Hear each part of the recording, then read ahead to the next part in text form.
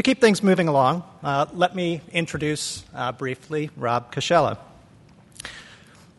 Many of you may not be familiar with Rob or Hologic, but I think you'll enjoy learning more about this leader in women's health. As we started to put together the conference about a year ago, it became clear that this year was more than about pure pharma and biotech. We wanted to take a broader look at human health.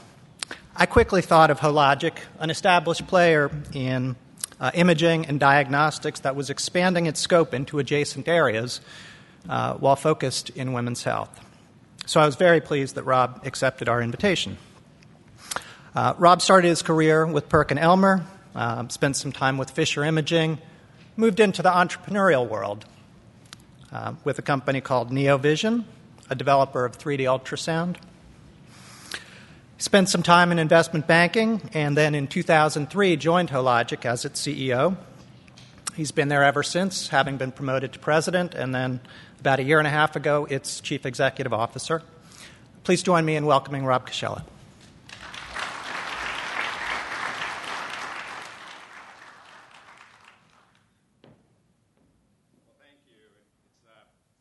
Pleasure to be here.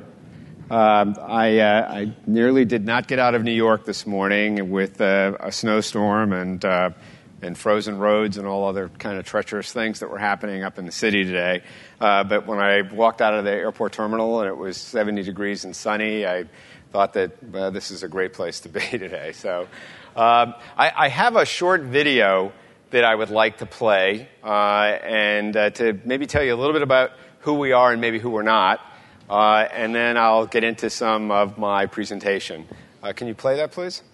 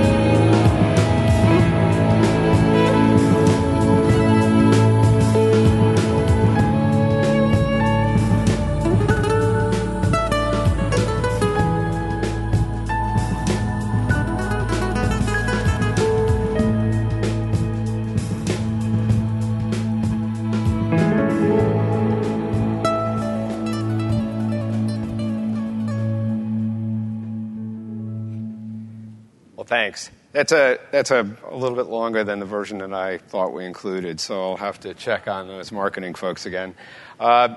In all seriousness, we're a women's health company. We're dedicated to it. There's a passion in our organization about saving lives.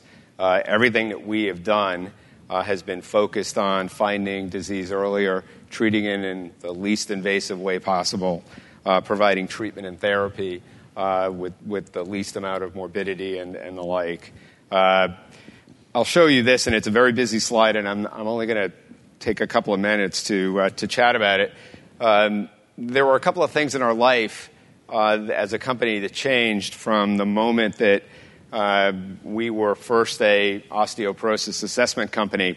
In the late 90s, we bought a detector technology from what was formerly DuPont, and we also bought a mammography company from Thermal Electron, Trex Medical.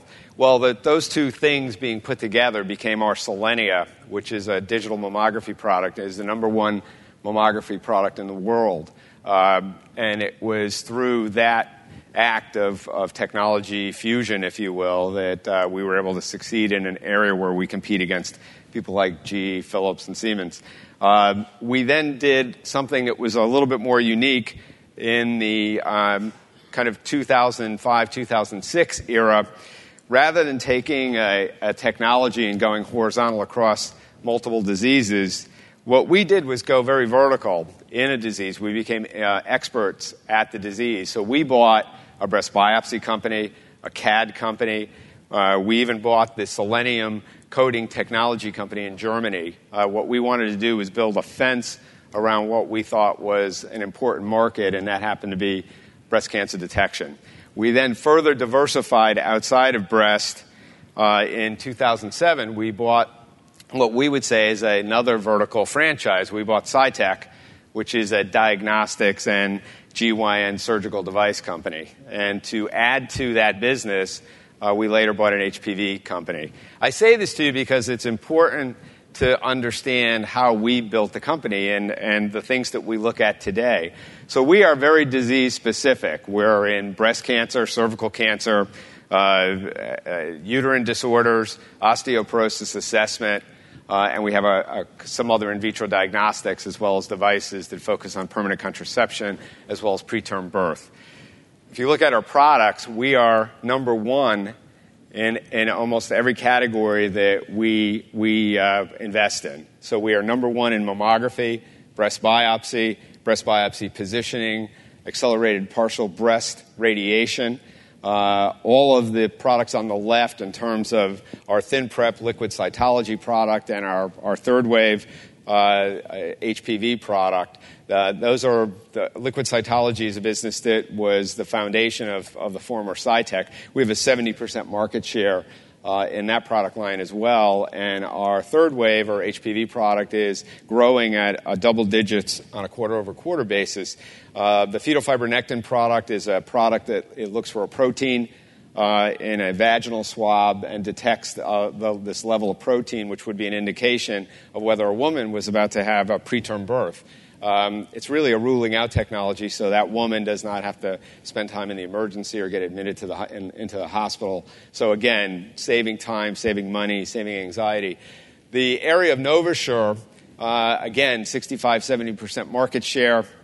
That's an endometrial ablation product. We treat menorrhagia, or abnormal uterine bleeding. Our Adiana product is a permanent contraceptive product. So again, transcervically, not laparoscopically. We're not cutting open anything. We place 2 silicone matrices the size of grains of rice in the fallopian tubes of women and occlude the tubes, therein creating a permanent contraception effect. That business, those businesses, compete against giants as well. So we're on NovaSure, we compete against Boston Scientific and J&J.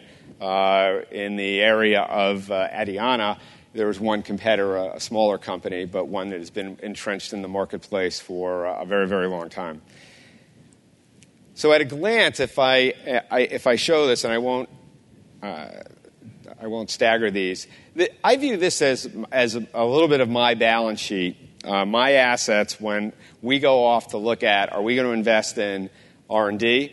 for new product development, or are we going to go buy a company? Are we going to acquire this new technology or in-license? So it's filling up my factories. It's giving our scientists and engineers a roadmap for future development. And it's obviously utilizing our sales and marketing, which is one of our largest resources.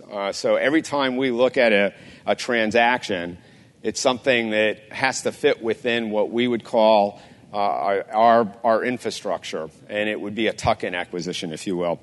The markets that we play in are somewhat niche in nature, which, again, is a criteria for us.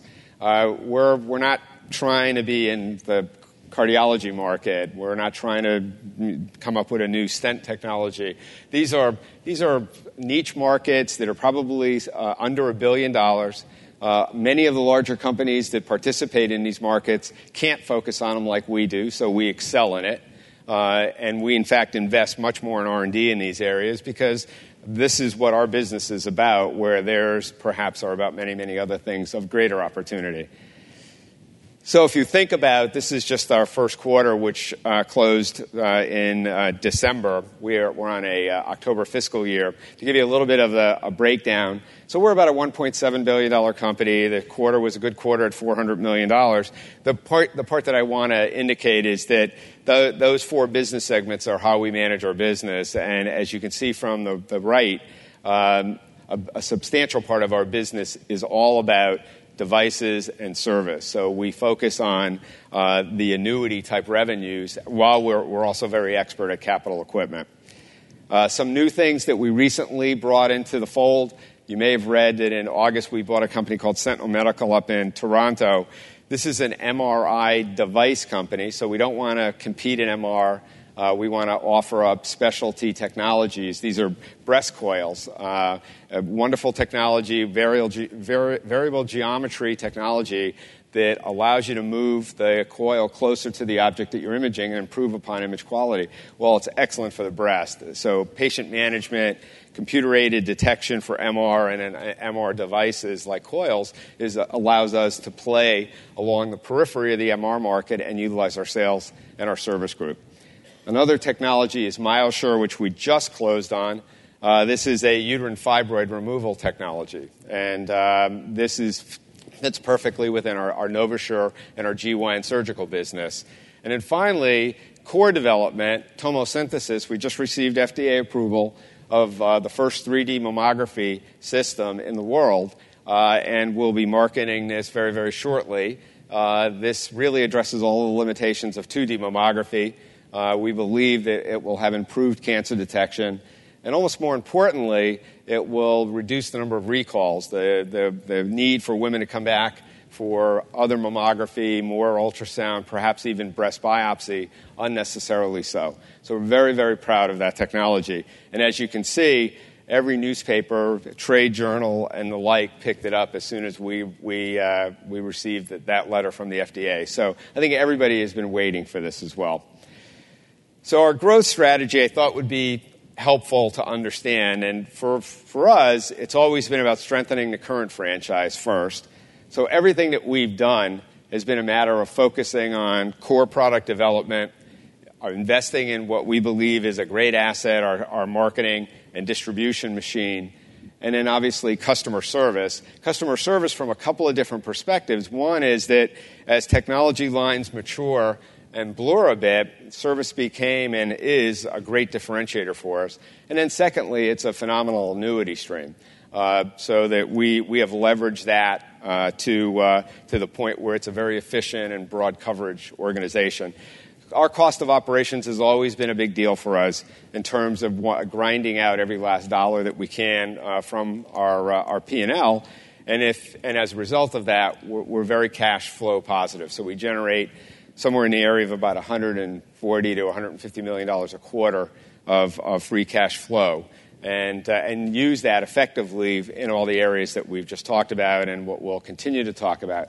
So how we grew was we focused on very disease-specific or anatomy-specific opportunities.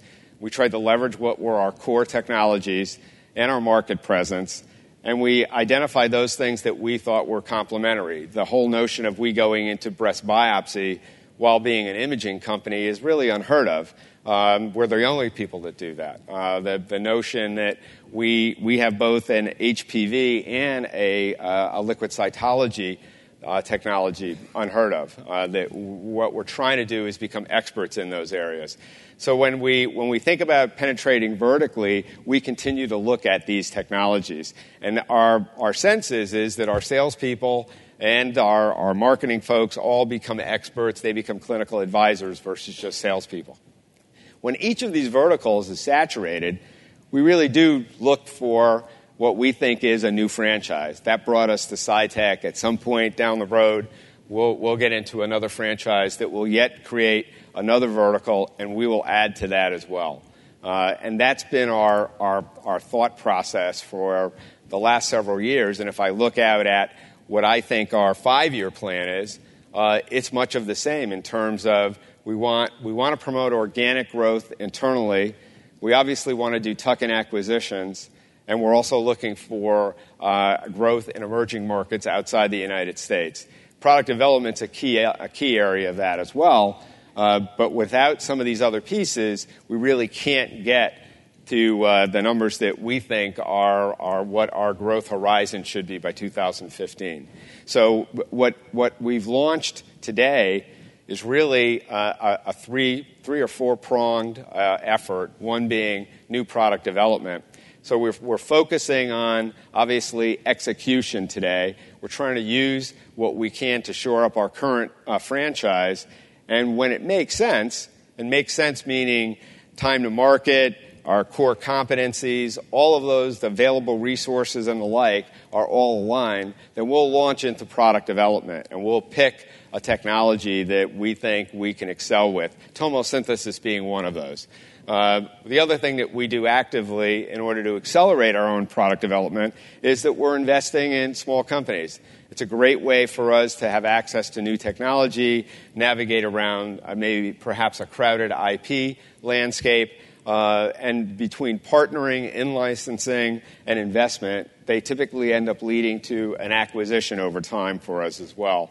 But what it allows us to do is leverage our own resources while taking the technology and the intelligence of another party. Beyond that, we obviously are active in acquisitions, and what we try to do from an acquisition point of view, it's all about our funnel. It's all about deal flow, effectively. So what we have 20 things going on at one time, and we're looking at a specific match to a criteria. Does it fit into women's health? Does it fit within our sales and service organizations? Can I leverage the best of my engineers? And we're continuing to fine-tune this, all with the goal that if it's going to be a tuck-in, we also don't want to spend more than a quarter's worth of cash flow on it. And we'll structure things like earn-outs or some other back-end deferred compensation arrangement so that we can get the most out of that management team as well. But the idea of this funnel is that we're coning down to a point where we're in final negotiations and we're trying to close deals. And we tend to move in quarterly cycles. So we'll have 2 or 3 deals that are at a point where we think we can close them over a 6-month period. Some may be falling off the plate because of one due diligence issue or another. But that cycle leads to what we define as our acquisition profile. And the idea of a tuck-in is we're not looking for a $500 million revenue stream at this point. We're looking for something that's maybe $50 to $100 million and has the potential to grow. We like it if there's not 200 competitors or 20 competitors and there is limited competition. Maybe it's in an established market, or it could actually be a new technology for a market and emerge as a leader within that market. Obviously, we want them to fit within our distribution and marketing. That's probably the most critical part of our definition of what a tuck-in is, and that means our calling pattern. And that ranges from GYN surgeons to radiation oncologists to breast surgeons to radiologists, OB-GYN doctors, and the like. So it's broad, but it is specific. It would be nice if it complemented our engineering expertise, but that's not crucial. And certainly we want things to fit in our factory, but that's not critical either. And we have factories all over the world, as that at a glance summary showed, and we have a large factory in Costa Rica that does nothing more than manufacture devices. Most of our capital equipment is done in Connecticut. And then I explained about our very vertical integration that we have in Germany for our detectors. We want the product line to grow organically, and we think that that's one of the things that, obviously, when picking companies, we're looking for things that are new to market, if you will. The other thing that we've done is we've looked at verticals, and that is a much more substantial transaction, minimum of perhaps $500 million in revenue. It's got to be an established company. We want it to have its own sales, its own marketing. It's going to be in a new area. It will be a standalone company that it has scale and presence. It is unique in terms of distribution. It's all of the things that brought us to SciTech, if you will. And obviously, wherever we can find some complementary aspects of it, then we will utilize it. But it is not necessary at this point. And typically, this is one of those world-changer acquisitions. I see Hologic at a point where we really don't need that today. I think in 2 or 3 years, we'll question whether or not we should diversify any more fully than we have today. And obviously, we want this franchise to be one that we could add more things to as well. So our struggle is always balancing refinancing, investment. Obviously, shareholders love when you do stock buybacks, which we have not committed to. But it is a constant battle for us in terms of asset allocation and managing our balance sheet. And that's one that, again, it's part and parcel with our strategy, effectively. Where are we investing today? For the long term, it's really clinical trials. We have a broad product line. We want broader adoption of a lot of these new technologies. Clearly, it's where time to market allows, we will do product development, core product development. And then, obviously, we're going to stay acquisitive and do product line extensions. International expansion is significant for us. We're about a 75-25, or actually 80-20 in terms of domestic versus international. So our international business is a very small part of our total sales. And that's just because we've viewed it opportunistically in the past, and today it's a key initiative for us. And then, obviously, the potential for diversification and broadening into new verticals.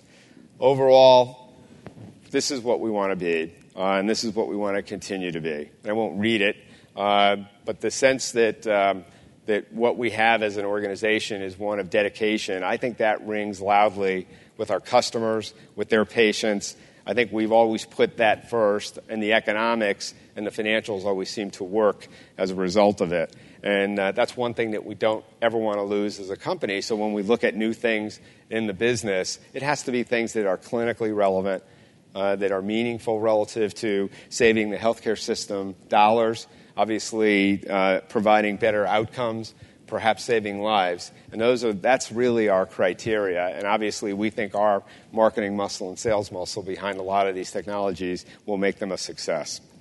And with that, I want to thank you all, and I really appreciate the attention, so thank you.